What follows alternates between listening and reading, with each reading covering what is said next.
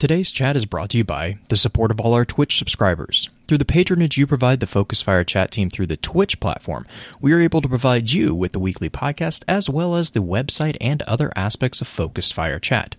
If you have any interest in becoming a subscriber of the FFC and gaining access to some exclusive features over in the Discord server, please be sure to visit our Twitch account and click on the subscribe button.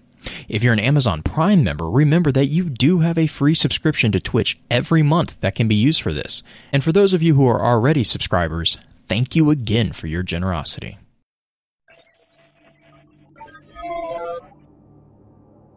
You may have heard the whispers of guardians gathering in the shadows, exploring the mysteries of this world and the worlds which surround us.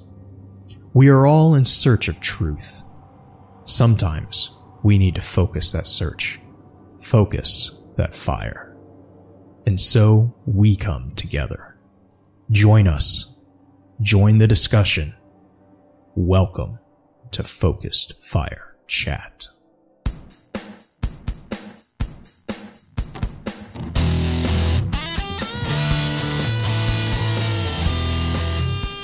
Welcome back for episode 38 of Extra Lore, recorded live on May 3rd, 2019, over on twitch.tv/FocusFireChat. As always, I want to give a big shout out to our live chat here with us tonight. Thank you so much for joining us once again. Our topic for tonight's episode is going to be a look at Anthem. But first, let's run through a quick introduction of those on the show for tonight. As always, this is your host, Blue Crew 86. We also have our own master of social media, the one and only Green-Eyed Music Lover. Green, I hope you're doing well. How's the week treated you so far? It has been a very bipolar week here in Colorado. On Monday, there was snow on the ground. Today, it was kind of hot enough where I had to turn on the AC. So it's like a little bit of this, a little bit of that. We had a lot of overcast and clouds, and today I finally got to work on putting up the retaining wall. So if we're ending the week strong, it started out rough, but we're ending strong. Nice. And then rounding out the usual team, we have our good buddy, the lore content cop himself, Beard Grizzly. Beard, how are you doing? I know there's a bit of a cacophony of a thunderstrike going on behind you. I don't know what you're talking about. It's just Thor having a good time, all right? Like, you can calm down over there. There's no reason for any of that. I haven't seen you in a long time, my friend. Is it Thor or is it Captain America at this point? No, it's Thor. It's Thor. It's definitely Thor. He's you grumpy. you can tell, considering the heavy nature of it, considering that gut. What? Mm-hmm. Oh my God. Man. I'm not going to say anything further than that before I get into trouble. Again? But you know what? I mean, technically, the hot zone of 72 hours is up, right? I mean, that is kind of the official. Is that the official internet? Isn't it 72? Isn't it 72 hours, or is it a week? I mean, I don't know. I say a week to be safe. Okay, fair enough. Whatever. I mean, we're gonna by the time this releases, we'll be good. Anyway. Yeah, we'll be fine exactly. outside the week. We'll be. Yep. But yeah, no, definitely because of that, we'll just go with that notion. You guys might hear it in top 3 early on, but yeah, I'm gonna try to knock it out as much as I can.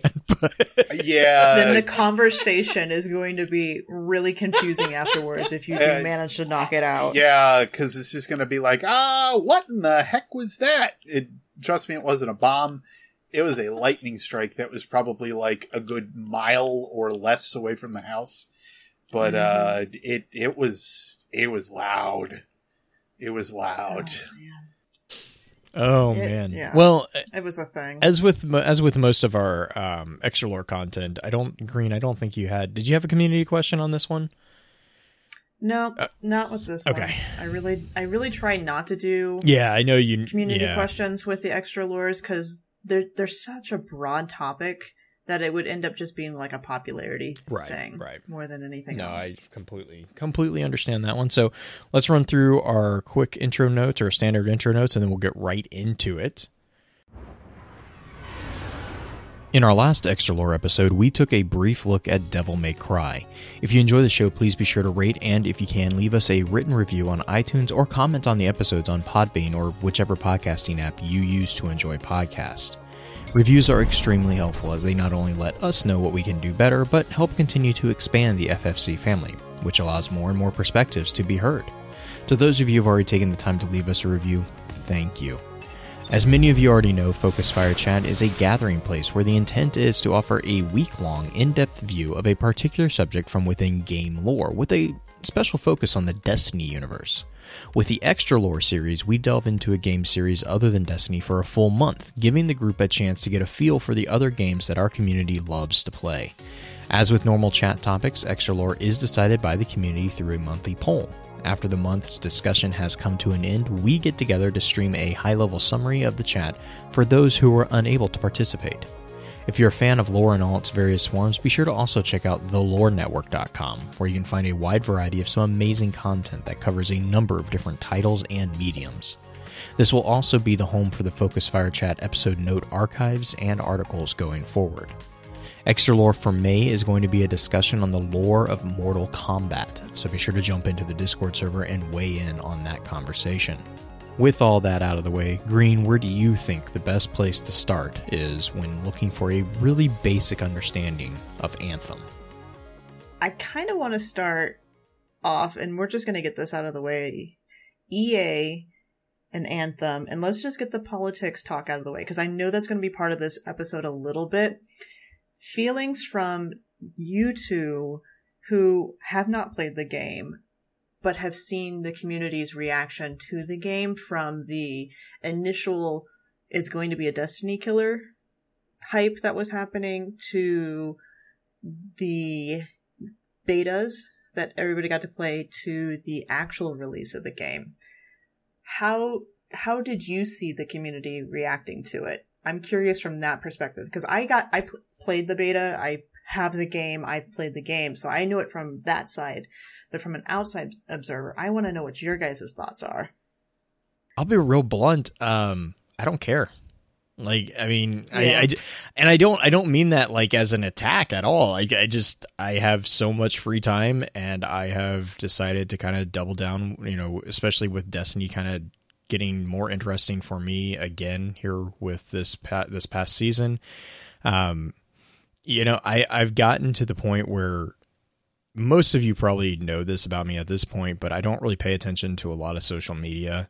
I kind of feel like gaming reviews and gaming news is, I mean, I hate to say it, but it's like 90% clickbait, it feels like.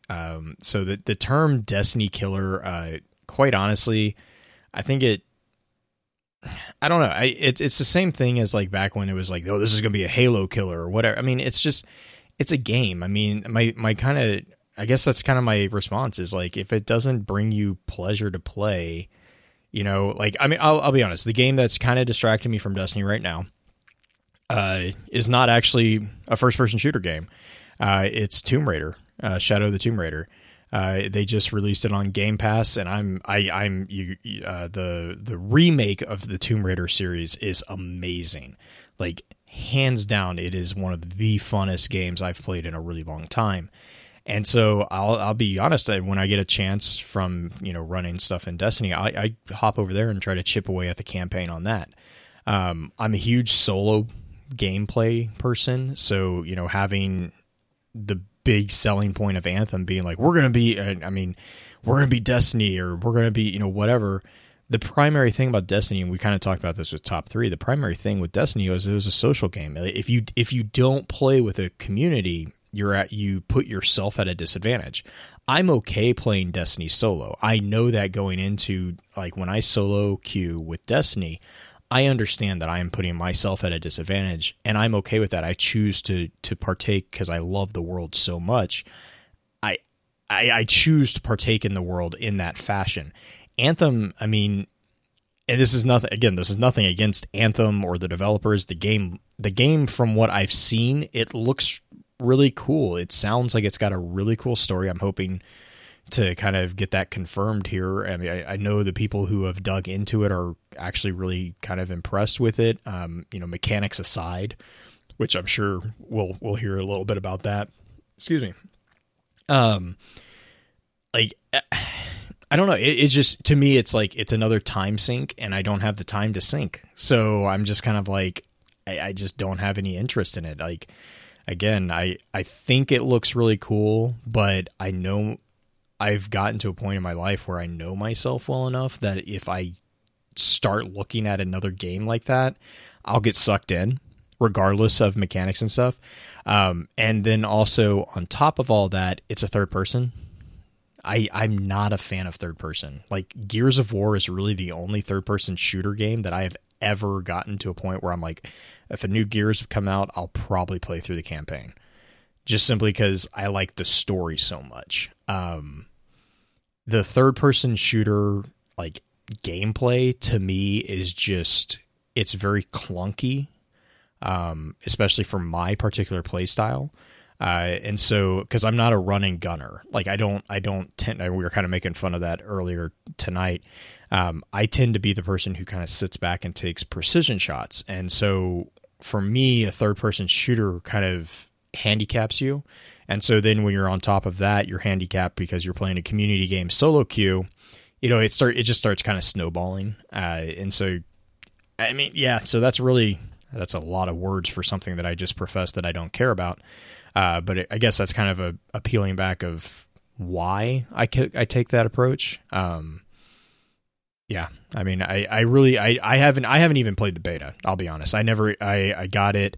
And I was like, it looks cool. It's really like the cutscenes that I have seen from it is just amazing. Like, I love the yes, Pens. Even with the bear, Tomb Raider is amazing. I'm sorry, I just saw chats making fun of me. But no. Back to Anthem. Like, the Anthem, the aesthetics is, I mean, it's beautiful. The like I said, the snippet of the story that I've heard, it sounds really cool. It's very, very, I want to say supernatural, like shamanistic way. Just, again, this is from very limited knowledge, just simply because the basis around the concept of an anthem, of a song of life and everything, I kind of associate that with like the shamanistic concepts of, natural medicine, and that kind of concept of singing to the spirits and, communing with the spirits in that way. I think that's really cool. I think that's an awesome concept. But then I get back to reality is just, I don't have the time. I just don't have time to invest in it. So I've kind of turned off, especially with games like Cyberpunk coming around the corner. We have rumors of Beyond Good and Evil 2. I mean, like, there's these games that I have been waiting for years to get a handle on. And it's like, and with Destiny kind of re-emerging, in my interest as well, I just have to pick and choose. And sadly, Anthem just didn't make the cut. I mean, it's like Division. I just don't have any interest in it. I come from the different side of things, I suppose, not just from the I don't have time for it, because at this point I really don't either.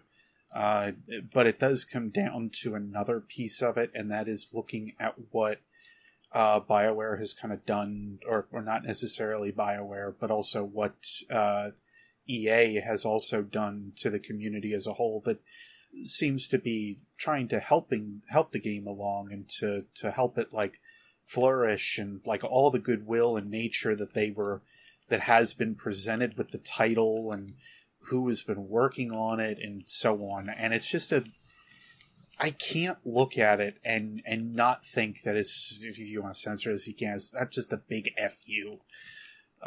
The stuff that they have done to the player base as a whole, and releasing it in the nature that they did, is insulting.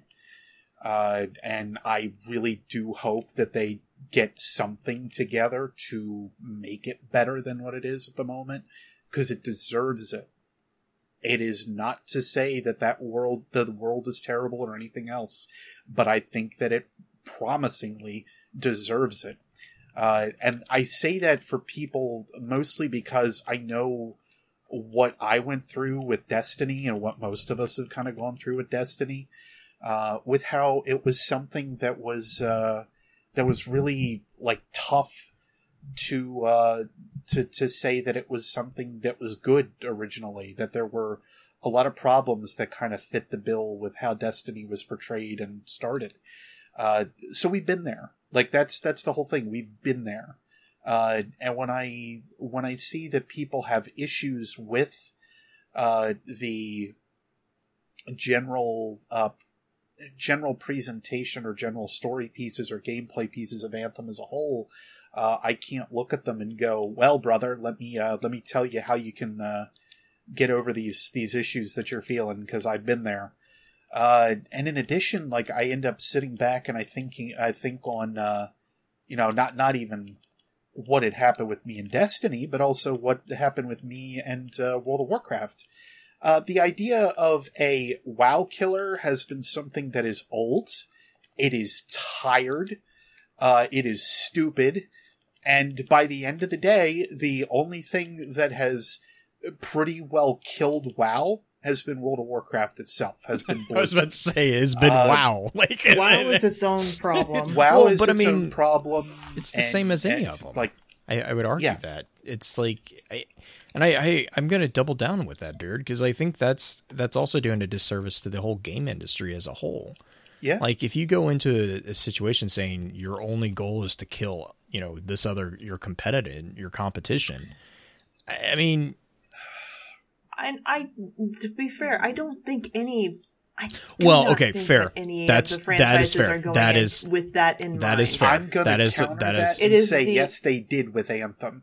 Because almost all of the marketing that they had was, we are basically going after Bungie in its entirety.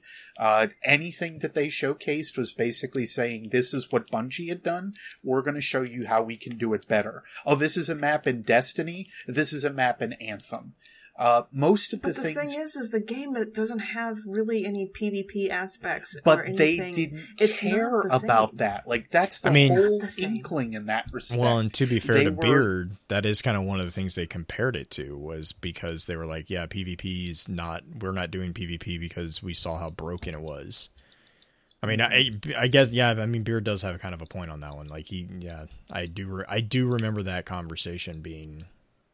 I don't know. I also do see a difference between producers and the devs who are working on it. Correct. Sure. Because there's some really great story. The music's actually really good. I think the art was done very well. I think the art. I think the game... my gosh, the art is amazing. The concept, of course, concept art's always. I think concept art's always amazing. But not even just the concept art. Flying around in Anthem is gorgeous. Is it? Okay. It's really pretty just to fly around the world, because there's actually free play where you can just kind of go everywhere. And it's a really pretty, well developed, well rendered, and you don't have to, like, loading screens or anything like that. You can fly anywhere. And the draws, it's actually really well done. And I think the devs did a really good job. Like, the ones who were working on art, the ones who were working on, with the Frostbite engine itself. Which was a complete and utter travesty in and of itself. Right. Oh, God. Yeah. But I think a lot of the devs that were working on their thing, just like devs on a lot of other games, it is a labor of love, and they did a great job with what they had to work with. The writers, it just never was completed to the extent of the idea. They had a big idea, they only completed part of it, though. Mm-hmm. Yeah, you could tell what portions of the game were worked on very well, or had like a decent amount of like engagement behind them in development. It was pretty obvious in that respect. But yeah, I could honestly carry on my feelings with the ideas or the politics behind the game probably all day. Because quite frankly, I think what happened with the guys with BioWare, and granted, some of the people at BioWare are just as much at fault for it. What had happened to them as a whole was a general travesty. And I kind of feel bad for any of those that are involved in the project that have a heart and have care for it, because I don't blame any of them. But there has to be...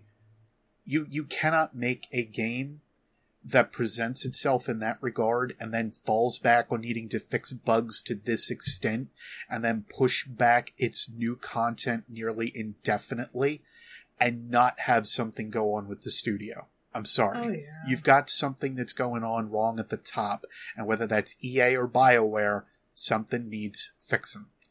So, to those that are just like the grunts that are working, I seriously give you all credit for what it is you did. I love what the game looks like. I love how it looks. I also absolutely loved how the flying mechanics and everything fell in place. Like the general gameplay is fantastic. I think it's the same thing that I had said with Destiny 2. I think D2 had a fantastic base that it started with, and then it progressively kind of worked itself out and got better. But having that really stable base is what helped it, and then knowing where you were going to go is the important part of it. And for BioWare, just as much as what we had here with Destiny 2 and with Bungie, and then Anthem with BioWare, this is different for them. This is them creating like a persistent world. And granted, we've seen some things with like the Old Republic and whatnot that they had a persistent world MMO. Why they didn't develop further into that or figure out where they screwed up with that, because there were parts they definitely did, that would have been the easy thing for them to kind of like figure out. But obviously, of course, one game's development is not the same as another's. And that's where, you get into studios and get into publishers and stuff like that. And it's a lot of disservice to the game developers themselves because of the schedules that they're being forced to keep to. Yeah. Now, ultimately, I think it comes down to the players got screwed, the developers got screwed, and I really feel bad for anybody that kind of got like highly involved with it. And I know that there are people out there that absolutely enjoy the game. Props on you. But there are fundamental flaws with this title that you have to understand exist. And I am saying this as somebody, as a Destiny 2 player, that understood and understands there are fundamental flaws with the game that still need addressing.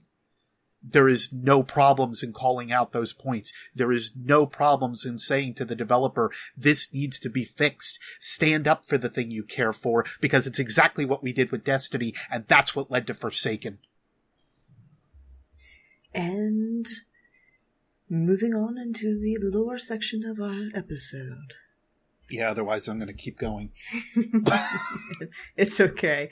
I mean, it's a big part of what's happening with this game currently. It is. And I think it's an important thing to talk about because the gaming industry in general is having this weird issue that they're going through. So I'm glad we talked about it. I know it's not exactly what a lot of our listeners were necessarily coming in for the very first section of this.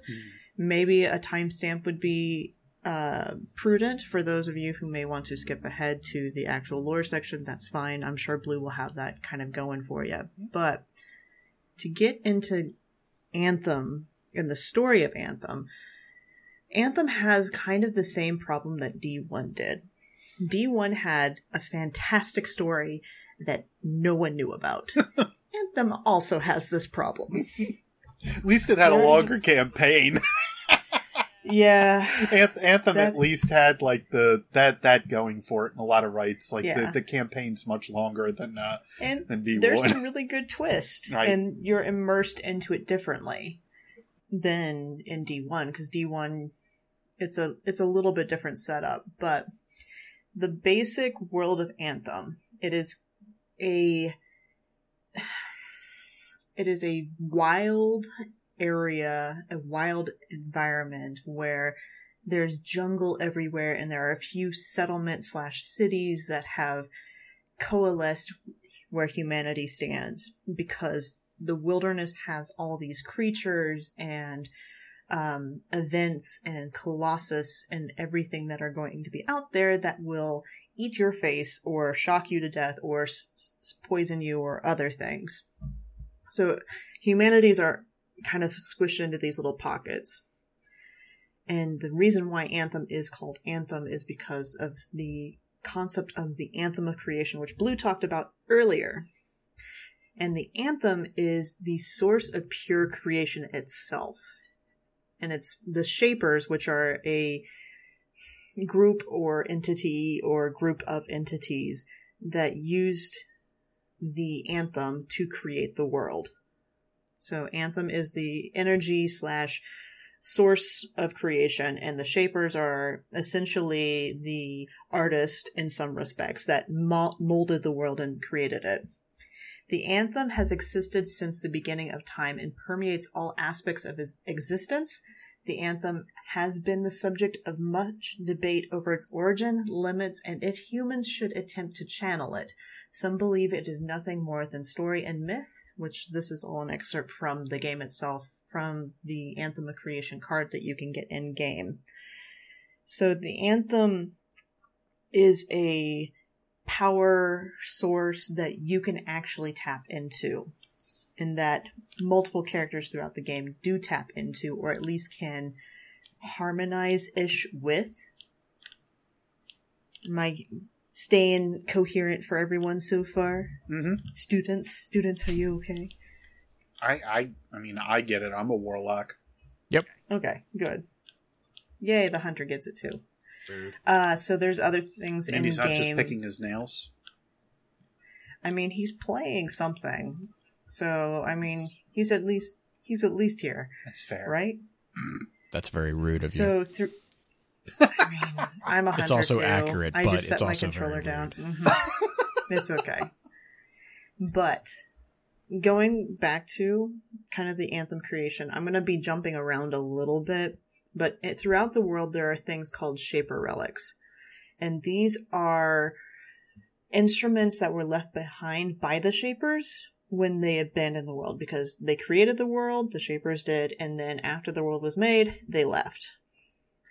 And Shaper relics have the ability to modify natural fauna and flora, which is something that comes up a little bit later.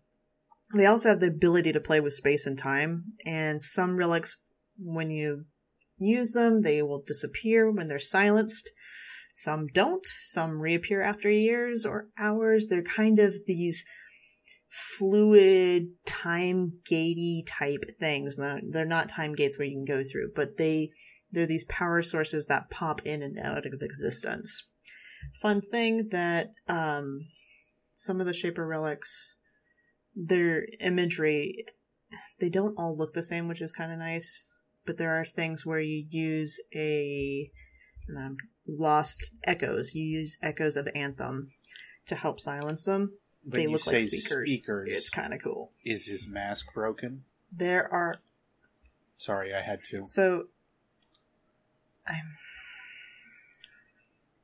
going to start sounding like the you say grizzly the bear all speaker. of a sudden. I'm going to bring him up. I know.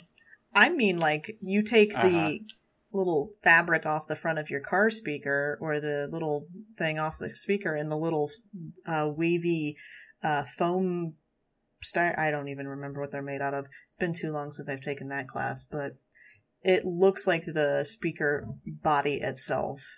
I mean, it's really kind of cool because you can see the sound vibrations when it's actually running.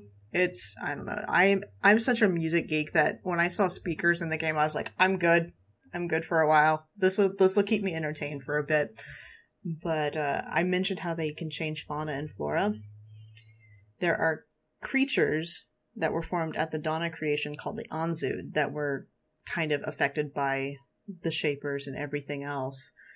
Then there is a Shaper ruin that destroyed the city of Freemark, which is important to your character in the story.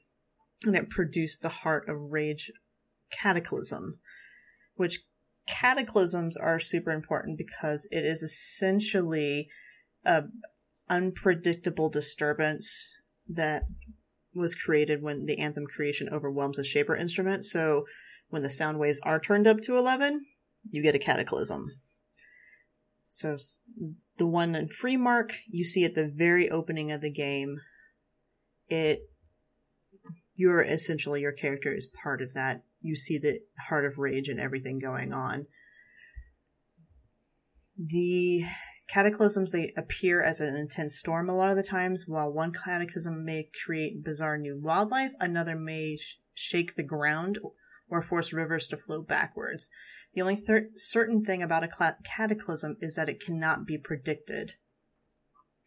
So Heart of Rage is the one I talked about. It's the one that you see in the opening scenes.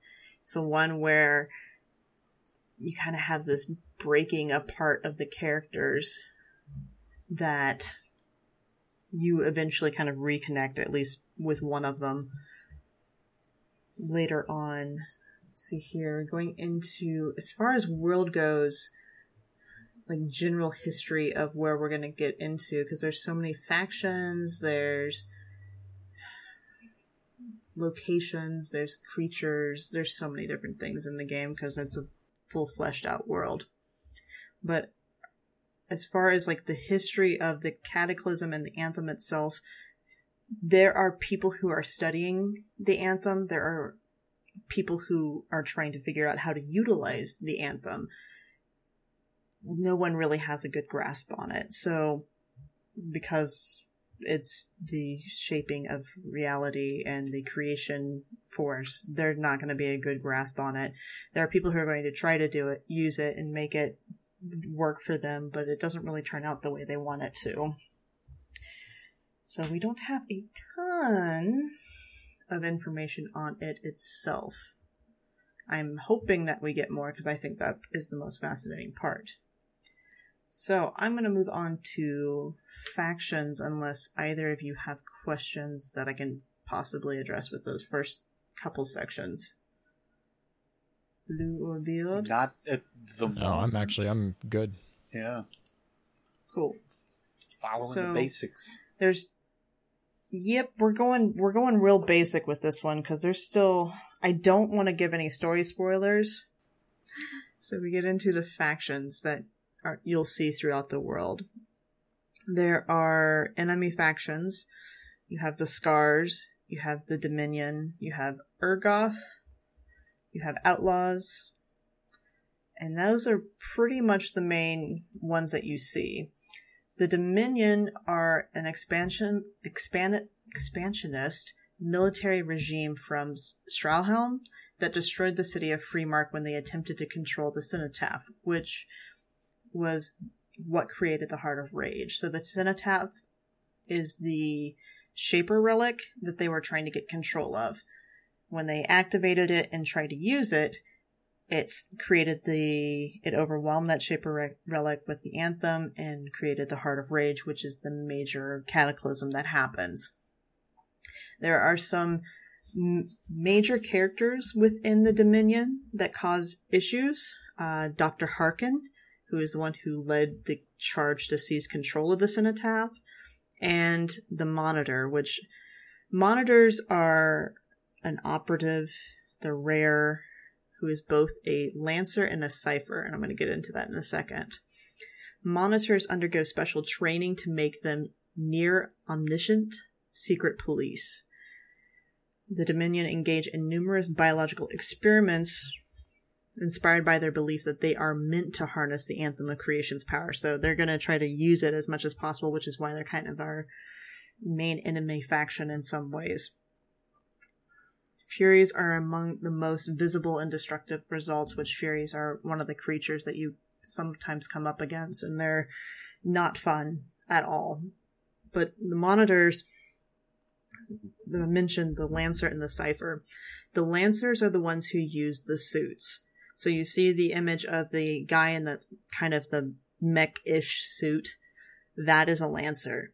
They're the ones who fly it. They're the pilots. The Cipher are they're kind of psychically connected to Anthem itself. They're sensitive to it, is what is said in the game.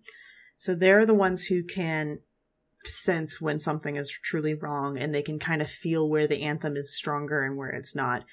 There's a lot of story about Ciphers being trained beyond normal, and they were kind of enslaved because of their psychic ability. Not a fun story to go into, but I think we're going to touch on it a little bit when I get to Ciphers. in general, but Lancers are the ones who pilot, Ciphers are the ones who help the Lancers. So they're kind of generally in pairs. You have pilot and Cipher. Cipher sit in a matrix-like chair and help them with it from afar. I mentioned the Urgos. Urgos are a type of creature that used to enslave humanity. They are kind of... The nearest thing I could think of is they remind me of the Bullywogs from Borderlands. They're kind of a muscular ape-like creature. They're not exactly that, but that's what it reminds me of. And they were defeated by the Legion of Dawn, which is a important group of individuals. They're kind of the Iron Lords of Anthem, their version of it. And then we have Outlaws, which Outlaws are an unfortunate group of people. They are hardened, violent criminals who were cast out of society because they threatened public safety and security. So they're essentially kicked out of the wall. So once they're exiled and kicked out of the city, because remember, humanity's in these little pockets, they have to survive in the wild. And it's not an easy thing to do. And when they do that, there's a lot of bad things that can happen to them. They can get essentially really feral, I guess is the way to put it. Think of mob bosses, but feral like Rugrats. Weird comparison, but go with it. They have crime syndicates and stuff like that, and you end up actually working with a few outlaws in the game to further your own cause, but they are not generally savory types. The practice of kicking people out of the city and exiling them seems to be in debate a lot of the time.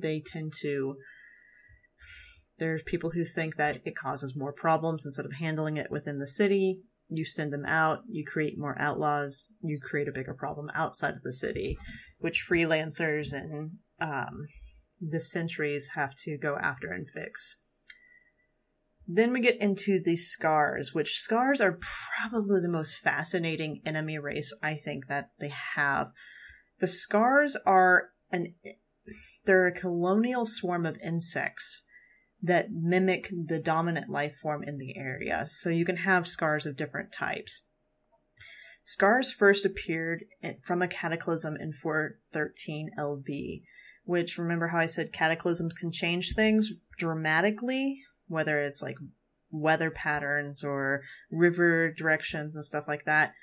This is where Scars come from, is from a cataclysm. At the time, freelancers defeated a large, vicious creature none of them recognized. Later, unknown to freelancers, the Scars regroup and changed their mimicry to appear human. So literally, you are fighting replicators in some respects, or Siva in some respects. Because I totally wanted Stargate in this. Right? It's a little intense. They're bugs, though. So that's totally the replicators. Totally, they can just go take a long walk off a short pier. Yep. Right? So it's really scary to think about. What's even worse is there's something called the Ascari, because Scars are still hive mind based. Ascaris actually have a little bit more free will. They're sentient manifestations of a Scar swarm. Once a swarm reaches a critical mass through consumption, so once it gains enough power, it becomes capable of speech and intellect, and intelligent thought, and also gains unique thoughts and ambitions that are thought to lead Scar power struggles. So there's factions within the Scars, but most of the time the Scars are just very instinct-based. They come after you with weapons just like a human does. They look like humans when they come at you. It's just a little bit funky armor. But the Ascari actually have plans and whatnot and have gained sentient life because they've consumed enough. And it's a terrifying and fascinating group of enemies. So there's also, as far as enemies go, I'm not getting into any of the Natural creatures, there's obviously the Colossus, which if you're going through the world and you run into one of them solo and you're under level, just run away. Just run away. Think, now I'm blanking on the anime. Attack on Titan? Attack on Titan.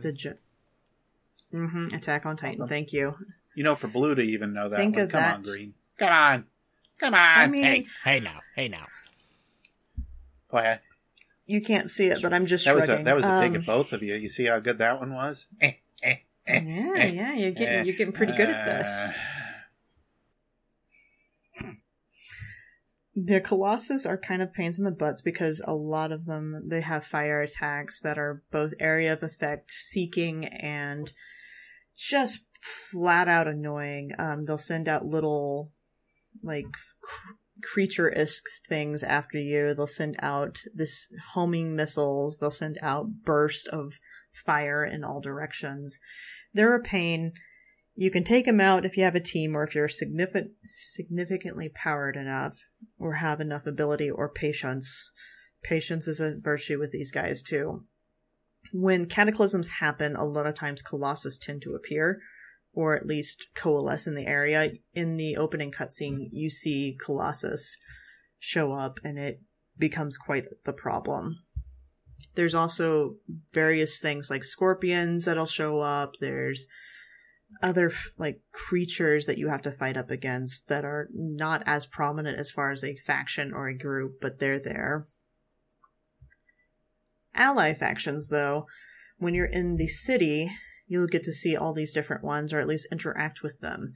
And there's a few different groups. There's the Arcanist, Corvus, Ciphers, Engineers, Freelancers, Regulators, and Sentinels. And a lot of these different factions you can gain reputation points with by doing different missions and different retrieval type things for them. Arcanists are your scientist researchers and the scholars who study the mysteries of the world. The main one that you deal with is the one that you got to, if you play the beta, is the one you got to see, which was Matthias. Matthias is kind of an interesting character who grew up on the streets, has to go through a lot of things to get through to where he's at. Then you have Corvus, which Corvus is a corporation type group that controls a lot of things within the world. They also are responsible for developing certain javelins, or a certain javelin compared to others. And your main contact with them is Tassin, which you meet fairly early on in the campaign. She is your liaison between Corvus, the Corvus Corporation, and yourself as a freelancer. Ciphers, we kind of talked about. They have the psychic connection and are sensitive to the Anthem of Creation and are often paired with javelin pilots via amplifier. Fun fact, many are thought to be a little loose in the heads, according to Owen, who is your personal cipher throughout most of the game. Ciphers were initially used for covert purposes by Corvus, but through their own revolution, they were able to expand their rights and freedom to choose how they used their abilities. So Corvus was the one who, once they discovered that these people were sensitive to the Anthem, they really wanted them to develop their powers so Corvus could use them to acquire more information and power, because they were supposed to be spies, essentially. And they tend to sit in these amplifiers, which look like the chair from either Assassin's Creed or Matrix-esque. It kind of looks like, at least Animus, like Animus 1. It really is similar to that in its look. There are two characters that you deal with the ciphers are Owen and Faye. Faye is technically the one you meet first. She is in the original cutscene with the Heart of Rage, but she is not your cipher. Your cipher is Owen through most of the game, and Owen is this really annoying character. I kind of want to punch him half the time, but I also feel sorry for him. He's got a lot of self-esteem issues. He's just a little obnoxious guy. They both are really intelligent people, but they're also both very wishy-washy. So they're dumbly intelligent? They're like... I want to say they're like warlocks, but I'm going to get shot down for that. I mean, in being a what little loose in way? the head. Not gonna go in just the loose in the head thing. No, I think warlocks are more like your Okie dokie, arcans, Erismorn. to be honest. It's just I don't know how to continue this without getting into a Destiny fight, and I want to keep on Anthem as much as possible. I'm not helping anything, am I? It's, you know, you're giving me somebody to bounce back and forth between instead of just reading all my notes, which is great. I don't mind that. It breaks it up a little bit.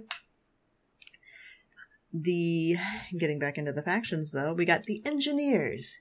Engineers are exactly what they sound like. Skilled mechanics, artisans, architects, and smiths who build, maintain, and repair bastions, which is a city infrastructure. There are two main groups, the architects who design things and the mechanics who build them. Very straightforward. There's one engineer that you deal with primarily. She's the first person you really meet when you get into the city. I can't remember her name at the moment, unfortunately, though. Then we get into the freelancers themselves. Freelancers are independent lancers, which makes sense. They are freelancers, so they're the pilots of these little mech suits. Freelancers who choose to follow General Tarsus, which is an important character in the past, and the Path of Valor, which is another thing that General Tarsus created. They silence cataclysms and aid those in need beyond the safety of the walls, aka they are Robin Hood in some respects. Freelancers act without direct orders from any central organizations. I can't do Lancers because too many syllables. We're Lancers. Lancers in suits. Yeah, it doesn't really doesn't work. I mean, we tried. I tried. We did what we could. Yeah. I think we're just going to call this Anthem the Musical from now on. I don't want to sing the whole thing. All right. I mean, you're the musician, though. Yeah, but so are you. Shh. Nobody needs to hear that again. You play saxophone? Now you know. Oh. Freelancers act without direct orders from any central organization.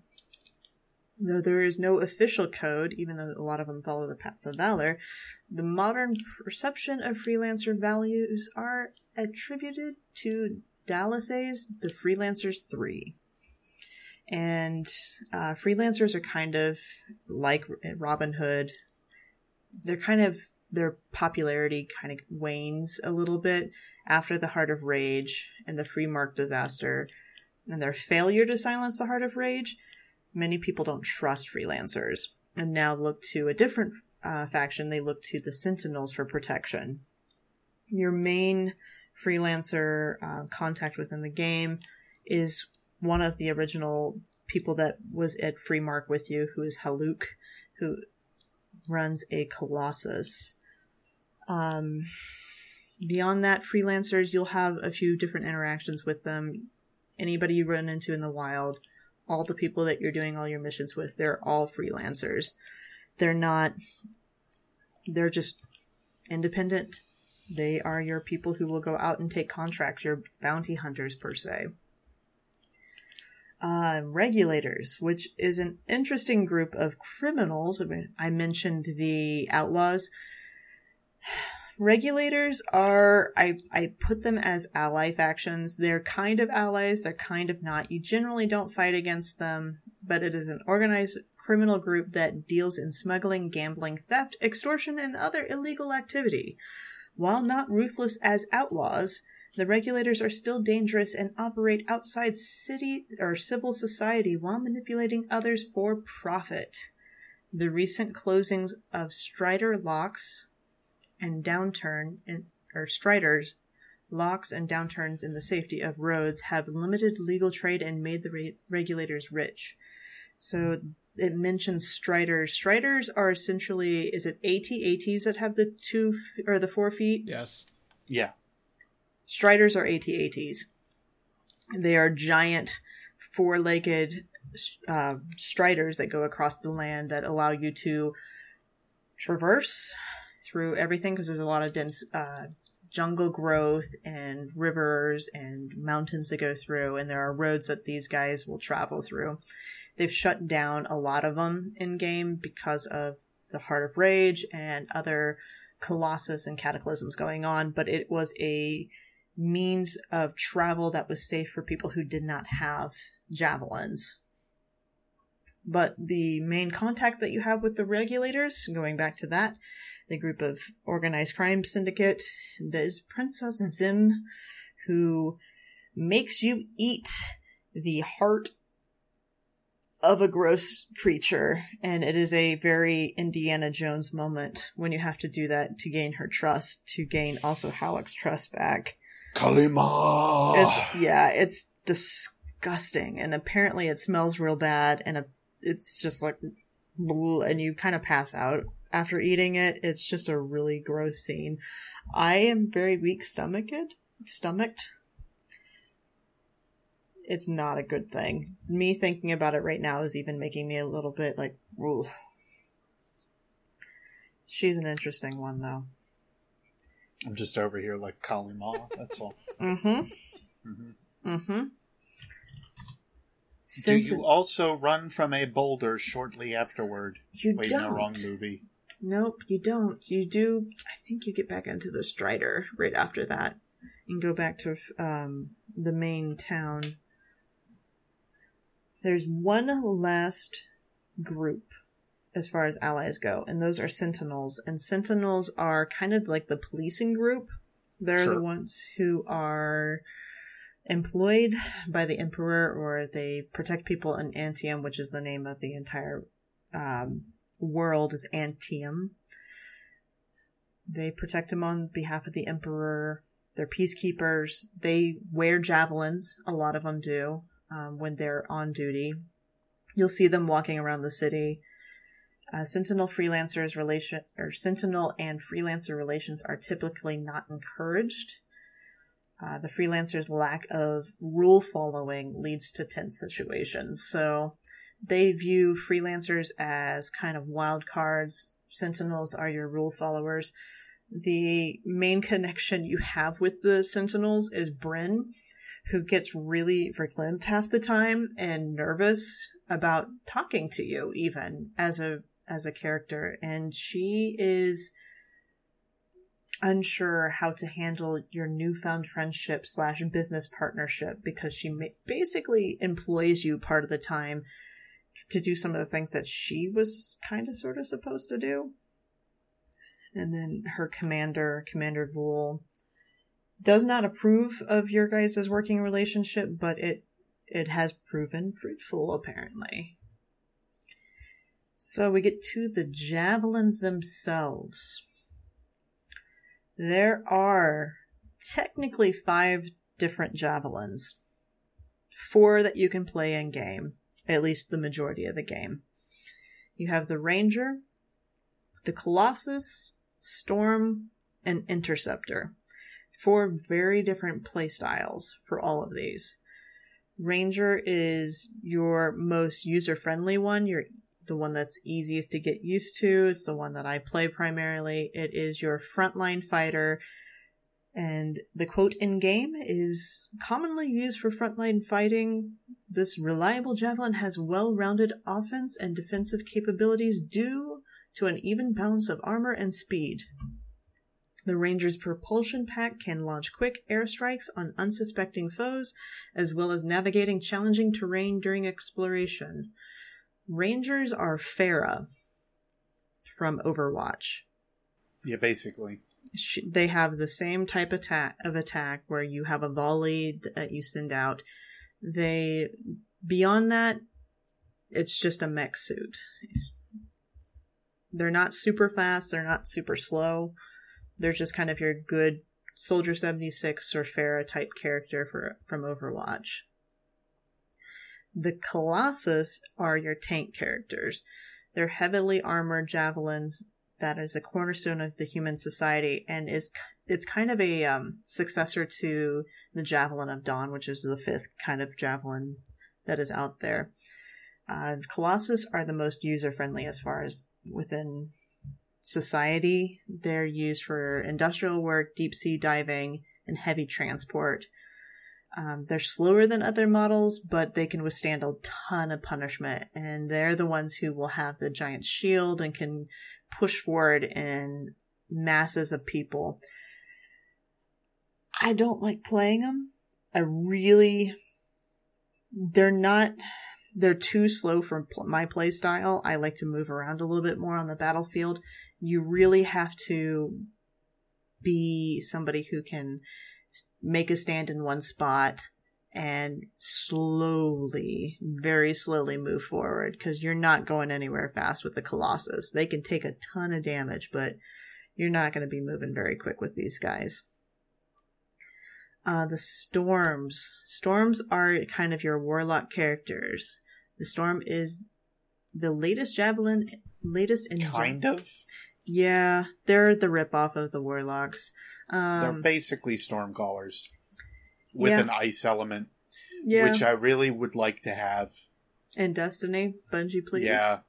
Yeah. Problem is, it doesn't necessarily fit the bill of what they're going for. Otherwise, I'd really like to have it anyway. Yeah, no, Storm's like the one thing that I've had a chance to play with, and I will say that their powers are amazing. They are a lot of fun. And the fact that they actually are like lightly linked up, I don't know if they were going for this, but like how a Void Warlock has this like connection, so to speak, to like the Hive, or is like mistaken so much for like Hive magics. The Storm being utilized with like the same technologies as the Dominion and being basically born from the Dominion, it just fascinates me with what they did with it. Obviously, I at least like the Storm. Yeah. They're great frames. They're amazing little javelins. I know they were float. Yes, all the time. That's actually the thing that I love about them, because you can legitimately float around the entire arena, and it barely takes away most of your boost gauge. It's great. It is great. But now the fact that that the javelins are, I think they're actually one of the more newer ones, I believe, between them and the Interceptor. And the Interceptor. Yeah, both of them are actually considered very new. Yep. To what the freelancers have been able to use at this point. And you were right. The Storm was created by Dominions. I believe also the Monitor uses a weird bastardized version of a Storm. Yeah, the pieces that it kind of looked like, that's what I got the inkling of as well. It seemed like a very large combination between a Storm and maybe a Colossus or whatever the Ranger would use. Yeah. Similar, yeah. I would almost say more Colossus. I don't know. It has that larger. It is well, if you mean the small, yeah, okay, yeah. Before I get into spoilers and all, right? No, then absolutely, I would say that. And then the very last one. So Storm, you talked about how it has ice and able to float above combat for its light armor. It's a little bit squishier, but don't the Storm, and this is one I haven't played that much, don't they have like a little shielding effect that they can do? Am I just still stuck on Borderlands? I think the Ranger also has a Halo-esque shield effect that it can also place. The Storms have something that is similar to that. They often play as more of a support character. But then, yeah, they traditionally do not rely on shields. They rely more on, I'm going to say they can blink, they can hover, they can propel themselves through air in terms of jet mechanics a little bit better. they're the ones that traditionally will rely more on their powers than anything else, than they will on like their connections to defenses, I guess, as a whole. Like, they don't really... Storms haven't at least shown to me that they rely or think about defense too much. It's actually more like offensive wizards. Mm-hmm. That's a good way to put it. They're very wizard-esque. Not warlock-esque, but very wizard-esque. They have a few tricks that they can use really well. Interceptors are the last of the 4 primary javelins that you can use. They are created by Corvus, and they are a scout-type suit that are meant for exploration and diplomatic missions. They are fast as all get out, and make me sick when I play them. I cannot because they are too quick. You and me both.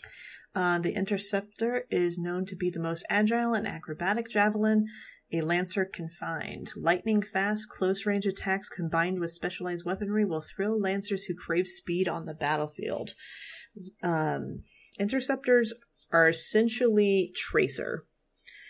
They are Tracer / the fastest character you can think of as far as getting up in your face and punching you and slicing at you and stuff They're like like that. Sonic! No. Nothing is like that Sonic. I didn't say that Sonic. I just said Sonic. Really? Why you gotta go to that Sonic right away, huh? I mean, they're changing that Sonic, which is thank God. Which is wonderful. The internet did something right. Yeah, it only took like a day to say that no, we don't like this. Anyway, completely off topic again. But no, they absolutely are like Sonic. They gotta go fast. Mm-hmm. Green. I mean, see how many references we can pack into this Anthem episode, because we've gotten quite a few in here so far. Don't challenge me. Don't you do it. I will make it happen. We have only a little bit left. I've got the Javelin of Dawn, the basic information on javelins, and then the locations, and then we are through the tutorial of Anthem, because I'm not going into any of the spoilers of any of the missions. I'm not going to go into too much of any of the characters because it'll spoil a lot of things.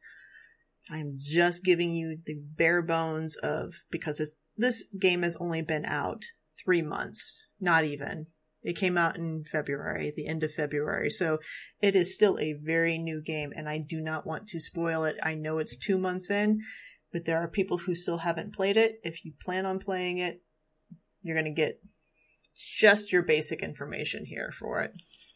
I mean, the only other thing, and I still do debate that it'll end up being some fair spoiler territory, is like the Legion of Dawn as well. A little bit, yeah. Granted, it's a lot of like the past stuff and like why you do what you do in Anthem, so to speak. Yeah. But yeah, I think that I think reading that information is like paramount, because that's where you get a lot of your interpretive material. Yes. Is from the Legion of Dawn information, like big time. And we're going to kind of get into that a little bit right now, because the Legion of Dawn is the history, like you said, of javelins in general. Yeah. And I have to be honest, super interesting. Yeah. I actually had a chance to read over a good majority of it. I didn't get like too in depth, like I started writing notes like I do for Destiny, but like I was reading over and I was like, this is kind of fascinating. Mm-hmm. Like I really like what they did here, and it's obvious they put in a lot of care for it. So that's why I think like knowing the background or the basis here is important. But yeah, whatever you want to dig into for the Legion, I wanted to stress, like, as somebody that's made it apparent that I think that Anthem's got some things it's got to work on. Mm-hmm. I think that's a pretty good start for like what it is that they could have with the game itself. I think it's great.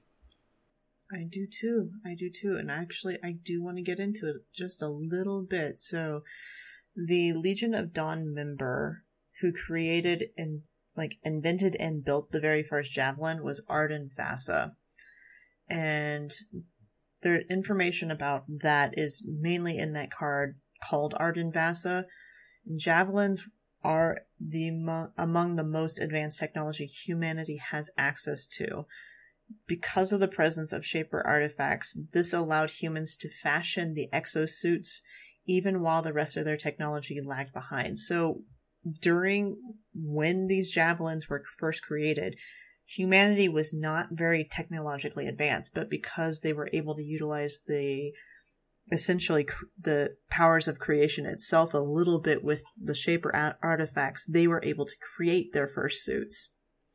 And the very first type of javelin was called the Javelin of Dawn. One of these suits was given to every member of the Legion of Dawn, and the Javelin of Dawn served as the precursor to the Colossus. So they're they're a very large mech type suit. Current day javelins, and I'm going to dip away from the Legion story a little bit. Current day javelins are constructed from various parts that have been cobbled together by freelancers or handcrafted by arcanists. The knowledge of how to build javelins has been passed down from generation to generation in a tradition spanning centuries. Javelins are still incredibly rare. There's not many of them out there, or they're just incredibly expensive to make because their pieces are not easy to make. Yeah, where have I heard that before? I don't know, Beard. Where? Ghosts. Mm-hmm. Yeah. Anyway. Yeah, it's okay. Every javelin is precious. And every loss of a javelin... Never mind. I'm just not going to keep going. It still fits and it still works. Mm-hmm. I just made myself sad. Goodness. God. So, there are 3 different groups that can use javelins in the game currently. Dominion and Sentinels and Freelancers. Dominion, remember, are one of the enemy factions. Sentinels are the police force that use them, and obviously freelancers like yourself use them as well. The Javelin of Dawn, like I said, was the very first type of javelin ever constructed as the precursor to the Colossus, designed by Arden Vasa. One was given to every member of the Legion of Dawn. This is all like recapping a little bit because all of this is really important to the story that you get into. One of them was piloted by General Helena Tarsus, which, if you remember early, General Tarsus was a character I mentioned. And armed with special shields, she used the Javelin of Dawn to free humanity from the slavery to the Urgoth. After she died, the Javelin of Dawn was hidden away in the Fortress of Dawn, which is historically, I know it's slightly spoilery,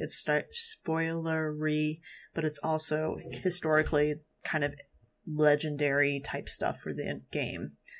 Your character does go after trying to get the Javelin of Dawn in the main story mission. We're not going any further past that information because there's some major things that happen there, and I get real mad at a certain somebody, and I don't like them anymore. Did you ever, though? No, that's very true. I really didn't like them to begin with. But No. it just made it even easier to dislike. Right. When I read that, Beard, I may have gone to Cole and screamed at her for like a good 20 minutes. Like, what? Why didn't you tell me? I mean, you kind of had rights to.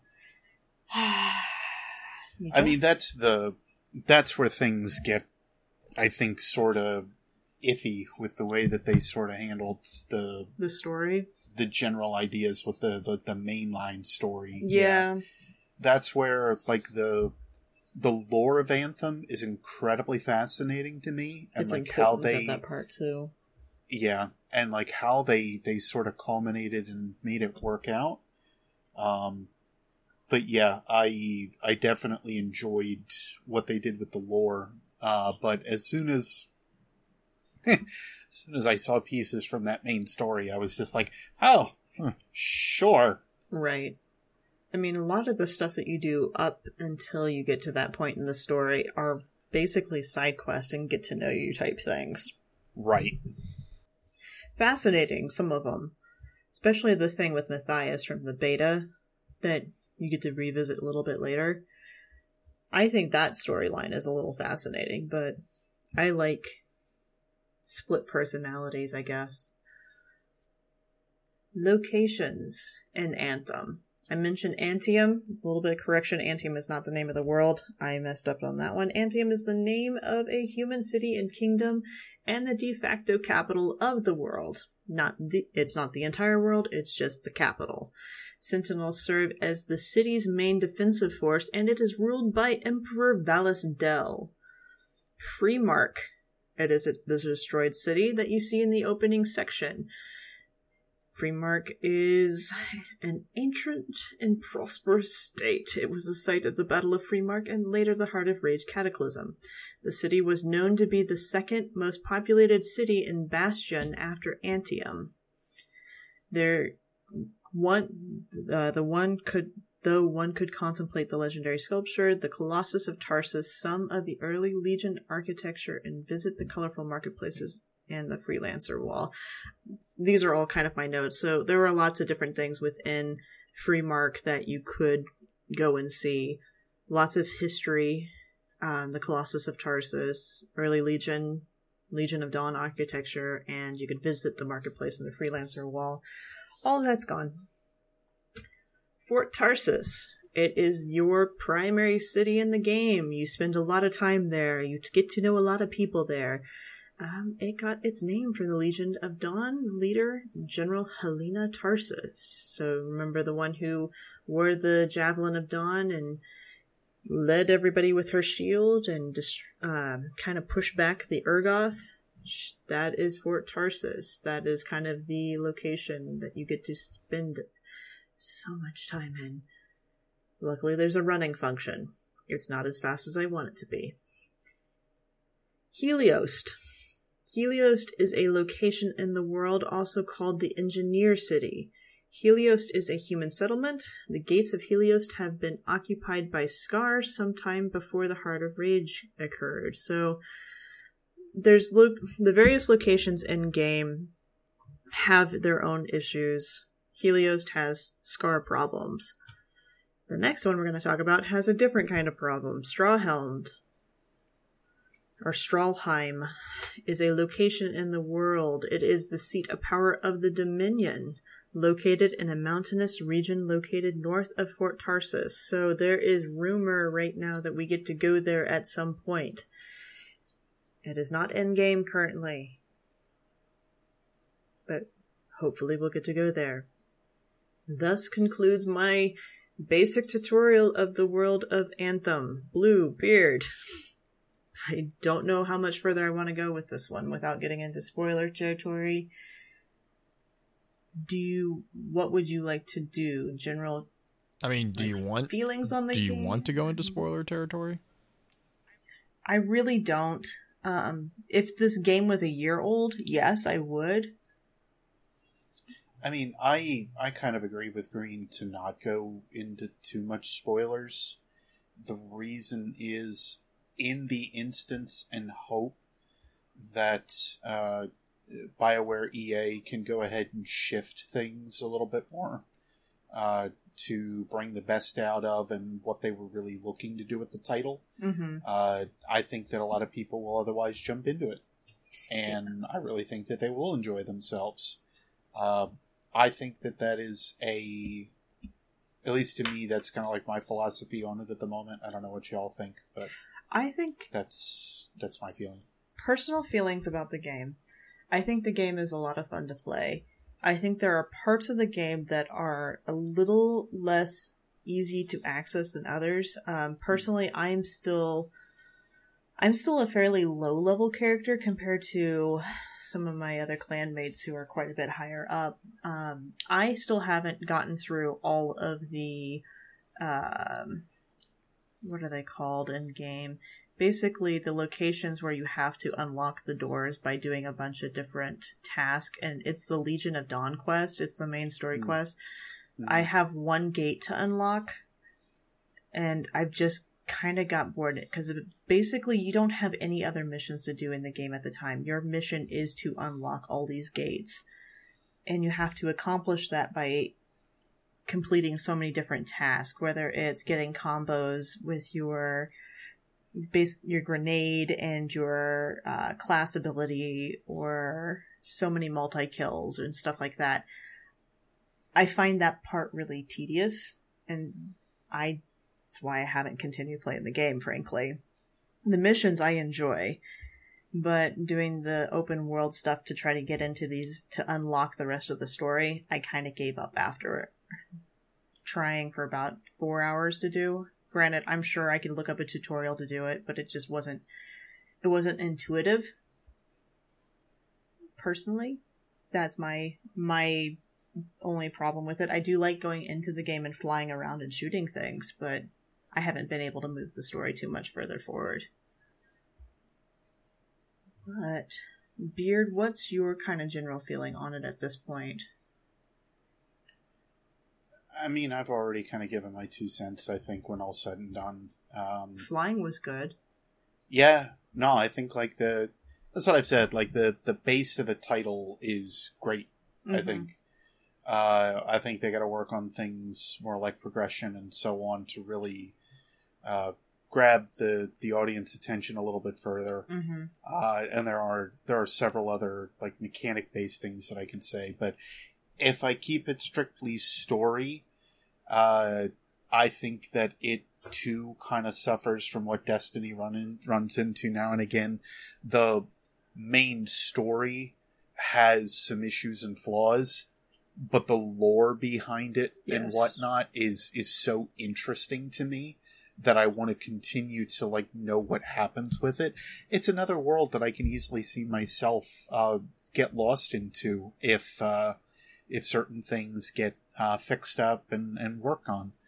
But for now, like, the immersion, like, I've had immersion problems with Destiny for a long time as well. Like, from, like, early days of D1 through Taken King, I would probably say there are points where I'm like, yeah, the veneer is worn off at this point, that I now am focusing more on what is going on with the title, right, and what's happening around me, and I just can't do this anymore and allow for this to continue in the manner that it does. That's sort of where I'm at with it, I think, at the moment. But I know that there are those that very much enjoy it and like it, and to all of you, good. I do absolutely good. There is a structure there. It's not a complete base. I'm never going to say that Anthem is a complete, like, base of a game to build off of. There are some major things missing. There were some major things missing from the release date, even up to this date, even with the patches that we've had. Granted, the last patch that fixed you can finally see all the animations of loading into your mech. That is nice. But the thing that I think Anthem can do, and I really hope EA manages to pull this off, or BioWare manages to pull this off, is to be able to pull in different kinds of missions. A lot of the missions feel very repetitive. Granted, it is a shooter. It is you fly into the world, you find some bad guys, you shoot the bad guys, you have a few waves of the bad guys, then you have a bigger bad guy. There are a few puzzles in the game. I enjoyed the puzzles. I enjoyed that part of the game a lot. There are a few different areas you go into. I think that's really neat. But I think that Anthem lacks amount of diversity in what you're doing as far as how you interact with the game. Also kind of lacks the diversity in terms of like how much there is in story right now. Oh yeah, there's just not a whole lot there. No, because I know that was the largest complaint from at least if we look at, like, what's publicly been said from both Mylan and Byf. From Byf, yeah. Goodness, why the heck couldn't I remember his name? Mm-hmm. Both of them have kind of said the same thing, that, like, they they need to see more from it, that there really isn't any kind of staying power for it in the long run. No. And it's the reason why I haven't really dug into it all that much. There were a lot of people in the lead up that were like, well, why aren't you covering this title? Like, it would be great for you. And, you know, it's just a great title to springboard you into like a new era and whatnot for the channel, and like talking strictly business. I told them from the get-go, I have bad feelings about where this is going, because I knew the production series that was Destiny, and I knew what that got me when I trusted it. Mm-hmm. And when I ended up seeing that I was right, I didn't say anything. I didn't like bring it up and whatnot. But like, when there is no, like, again, from strictly business standpoint here, I'm not saying that the game is god awful. I still say that the player base got screwed and whatnot, and I stand behind that entirely. But for a strictly business channel covering standpoint, to know that I was kind of on the right track, that I would have probably covered the game for about a week or so, and that would have been it. Mm-hmm. It would have been a lot of time invested in something that would not have gotten me far at all. And that's just the shame of it. Like, I want people to enjoy their titles and games that they play and pick up and such. I think that there very much is the potential to do so with this title. But yeah, they just largely need to add on to it, I think, at this point. I think that's where I'll try to leave my thoughts at this point. Like I said, I can easily carry on. Oh yeah. How all of this went, and how it just feels like they should have just pushed it back another year. As terrible as that sounds. Right. I don't think that's terrible at all. I think that if there is any lesson that we can take from, and granted, this is a game that got so much marketing help that helped push its launch. It's a lesson for consumers to be cautious about pre-ordering, and then for developers and publishers to, yes, you want to sell your product, but you don't want just that flash in the pan sell. You want to sell your product, and until consumers decide that they're not going to pre-order everything just because they see something shiny, I wish publishers would stop trying to trick the audience, because that's what it almost feels like at this point as far as politics goes. Yeah. I think that developers are being pushed very hard, and publishers are pushing things out very quickly. That being said, a different game that we just had a release kind of trailer or release day thing for, Borderlands 3, the devs that were talking about it said that they took their time to develop this game to make it to be what it wants. I'm still cautiously optimistic. I have not ordered the game. I am to the point now where I think I'm never going to pre-order ever again, and wait until it comes out to just make them put their money where their mouth is. Yeah. But I am excited about that game, and I think that there are things that they have made as quality of life changes that are really good. I want more people to take that approach. Granted, I know that games like Borderlands, if Half-Life 3 decided to come out at some point, people would lose their shit. I get that. And you would probably pre-order it without having any proof of concept. But you have to remember that publishers are going to take advantage of that mindset as much as possible. And unfortunately, this game feels to me like that was the case. That's my little political spiel. Do not pre-order. That is my personal feelings on that one. If you love the game, great. I'm glad you love the game. I think there's a lot of potential there. I think there was a lot of things that got pushed out a little too soon. I really want to see more freelancer stories. I think the stories with all the different faction groups, with the Sentinels, with Bryn, and with Matthias, and Owen and all the different groups are fascinating, but I want to know more freelancers, more than just Halleck. Halleck's story is interesting, but he's kind of curmudgeon-y. Yeah. But I want to know what happened to the rest of the freelancers, why there are so few out there, and what are they doing? Like, who else is around? There are other freelancers, we know that, but we don't know really any of them. And that's where I want to see them take the story. I want to see them develop that out a little bit more. Because right now, it's all hearsay. Yeah. But, Blue, do we want to go to shout-outs? Let's do it. Okay. I'm going to make you two do shout-outs first, and I'll go last this time. Haha. Beard, go for it. I guess that's fair. Oh, okay. I guess I'm going first. The major shout out I have at the moment is just to anybody that's heading to Guardian Con, of course, in July. It's actually really not that far off. Like, we've got 2 months to go at this point. So watch it for your tickets, not just for the event, but of course for also flying out there if you haven't already. I know there are a lot more people than usual that are heading out there this time. Mm-hmm. I know that the community has also, again, kind of expanded, at least as far as like the inner...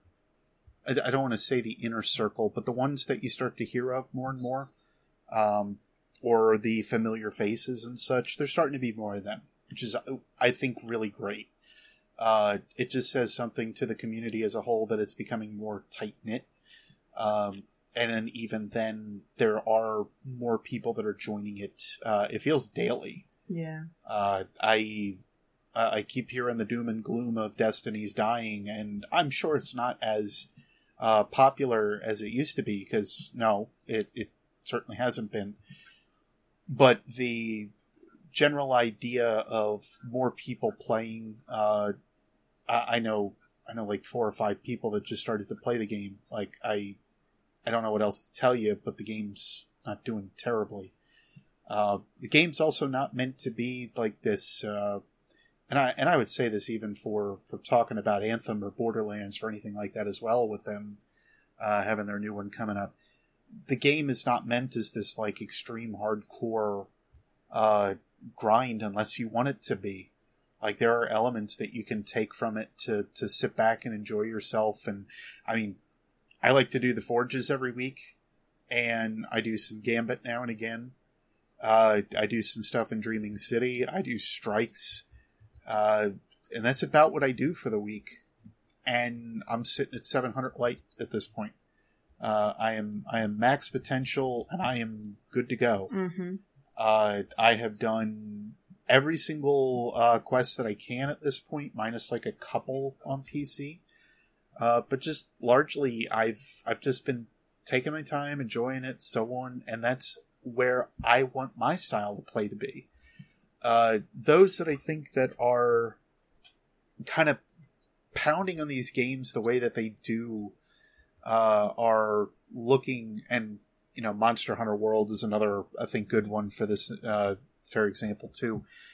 They are titles that ask a lot of your investment in time, but that time doesn't have to be given like right away. There are very few things that I can think of in a lot of those games, and granted, I guess Destiny as a whole has sort of added a few extra on with like the invitations and the queen visits and everything. But very few things like ask you to do them immediately, where you can take your time and just kind of enjoy them. That's why I continue to play Destiny as much as I do, I think. Why I'm kind of engrossed in the world beyond just reading the lore and having 6 notebooks full of notes. Mm-hmm. It's completely devoid of the point. Anyway, to those in the community, you know, I can't wait to see you over Guardian Con if you're going. To those that are new, old, whatever, I think it's great that we're all kind of like, you know, getting a little bit closer as a family, or just growing more and more together as time goes by. I think it's just, I think it's awesome. But that's all I got. Blue? I'm going to just give a big shout out. We got a lot of episodes coming at you guys for this next week. So really big appreciation for everyone who's sticking with the podcast and enjoying it. We have, I'm hoping to, by the time you're listening to this on the audio, I'm hoping that the interview the Let's Chat with John Goff that we did last night or the night before last will be live. It's a long one, so I have been trying to make sure that it sounds good. It was super fun. Hilarious, and I will also put a disclaimer on it that this is not for small children. John has a way with words. Let's just put it that way. And it was fun. I would say that, like, not to like ruin it too much, but him and I got it was hilarious when there's like I've been editing it for the last like day or so every evening where I can. And I've been messaging Beard and Green both, just like I've just been dying. I've never enjoyed editing something so much. It's been absolute blast editing it because it's just so funny. So I'm really looking forward to hearing everyone's thoughts and opinions on it to not beat that dead horse a little bit too much. But then on top of that, with the top three, I've been really excited to see how well the top three has done. I'm hoping actually that we maybe can start doing Let's Chats a little bit more because I've been having a lot of fun with them. And they're just really relaxed, and they kind of give us a way to get more into kind of like what we're doing with the top three, kind of get to know us and just kind of hear our kind of relaxed things going on. So I'm going to try to. We do have one scheduled, hopefully, that'll we happen. Do. May is going to be a busy month for us. So we have another Let's Chat scheduled for the 16th, which will be, I'm hoping to have that available for everyone on their podcast feeds by the 21st, I'm thinking, just to give myself a little bit of buffer there. But I have a few plans for Let's Chats, and I need to run it by Green and Beard to hear their thoughts on it. But I'm really hoping that we can get that kind of off the ground a little bit more. Sure. But and just, again, just huge thank you to everybody for their support, both for the community as a whole and even in the chat as well. I really appreciate it. I haven't been these past few weeks, past few months, I haven't been available in the chat as much just simply because of increase in real life, which is, that's always got a double-edged sword. It pays the bills, but it also means I don't have enough time to do what I really enjoy doing. And I just really appreciate those who have stuck with us and who have continued to send continuous support and thoughts and just their thoughts, their feedback on what we can do better. I can't iterate how much that helps and means to us as a team. So just a really big shout out to to everyone in the community. But yeah, Green, a huge shout out to Green actually for, if you've gotten this far, who did the major lifting on this episode. So, really. Shizler. Well, yeah. And that's fair too. That's a fair point, Green. But you and Shizler both, I think that needs to be stated as well. A big thank you for you guys taking the time and making sure that there's a comprehensive guide, I guess, to this world. World. Or at least an introduction to the world. It's not comprehensive by any stretch of the imagination. But I think it does a good job of introducing you to, like, at least you walking into it, you kind of have a bit of familiarity with what's going on. Right. So, but yeah, that's mine. That's kind of dovetailing into mine. I mentioned Shizler. Shizler is a FFC.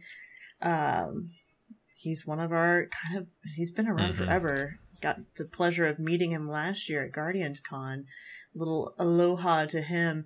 He plays Anthem. He did a ton of screen caps for us, and all of the information tonight actually came directly from in-game. I was able to, because of his work and time that he put into capturing everything, I was able to read through all of the cards and pull out the information that you guys got tonight. So a huge shout out and thank you to him for just, while he's playing, just being able to capture all of that, because I don't have nearly the amount of cards that he does, because a lot of the cards, just like in Destiny, you have little scannables type things. Granted, in Anthem, they're kind of shiny in the world. When you're flying around, they're just like these little shiny, shimmery points. Yeah.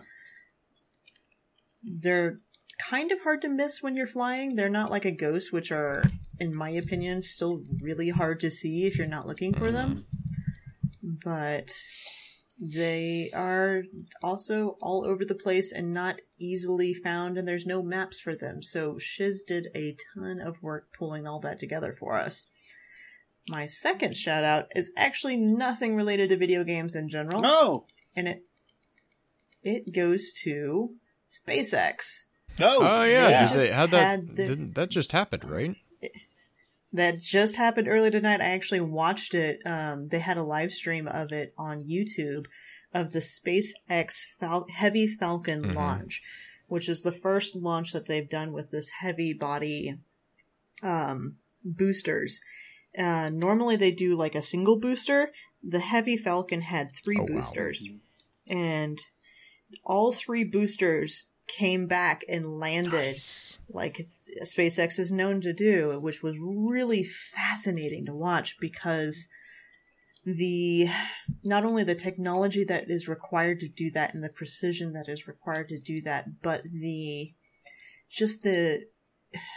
we're such a consumable society where all of the old shuttles, all of the heavy shuttles that got us to the moon were literally just throwaway shuttles. Once they were used up, you could never use the boosters again. And it's impressive to me, and a huge advancement in our space technology to be able to reuse boosters, because not only does it eventually cut down on cost in the long run, but it sustains the space program even longer, which is one of my favorite.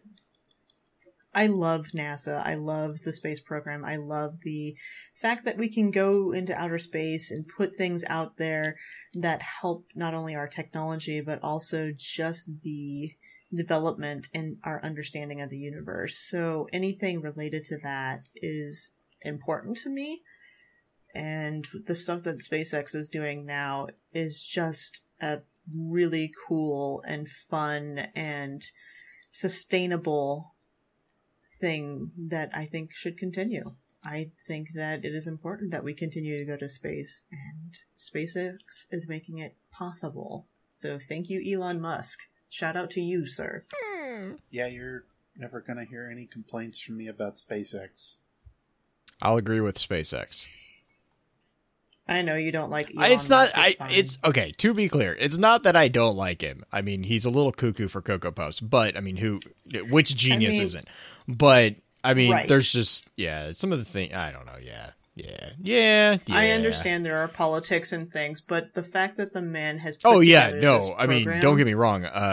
So a couple of our friends are actually engineers on that.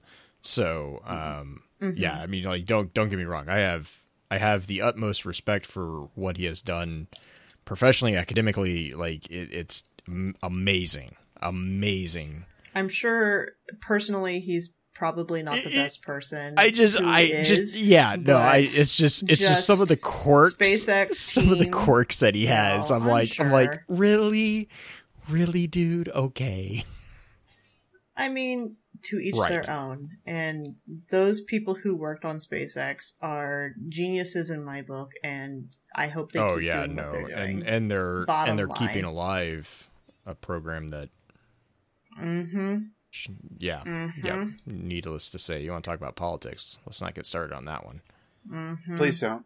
Please don't make me do that. Anyway, end of the episode. Turn it over. No, there's no side B to this one. Lou, do you want to wrap us up, though, since you were... Yeah, no, I guess I am technically the host on this one. It feels like Green is just extending the top 3 this week. But yeah. I mean... Yeah, anyways, no, we'll see you guys next week. Next week we are going to be talking about, I believe, dust, not the not the stuff that our planets are made of, but the lore book itself, which has been... Is there really a difference? Well, it depends on... We'll get into that next week. It depends on how you want to talk about the red box that it comes in. But I want to talk about it now. We've been waiting for a long time to talk about this one.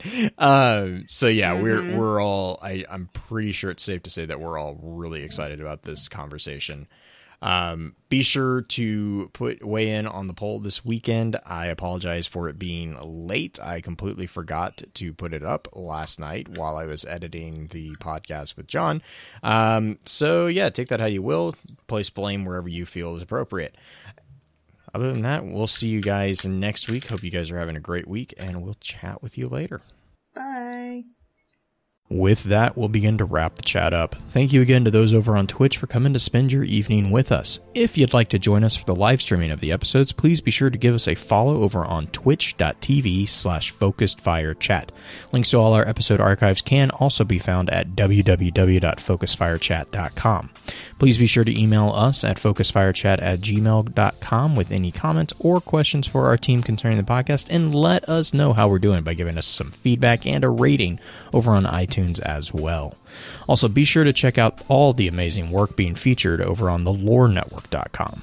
So until next time, focus your fire and may your light shine bright.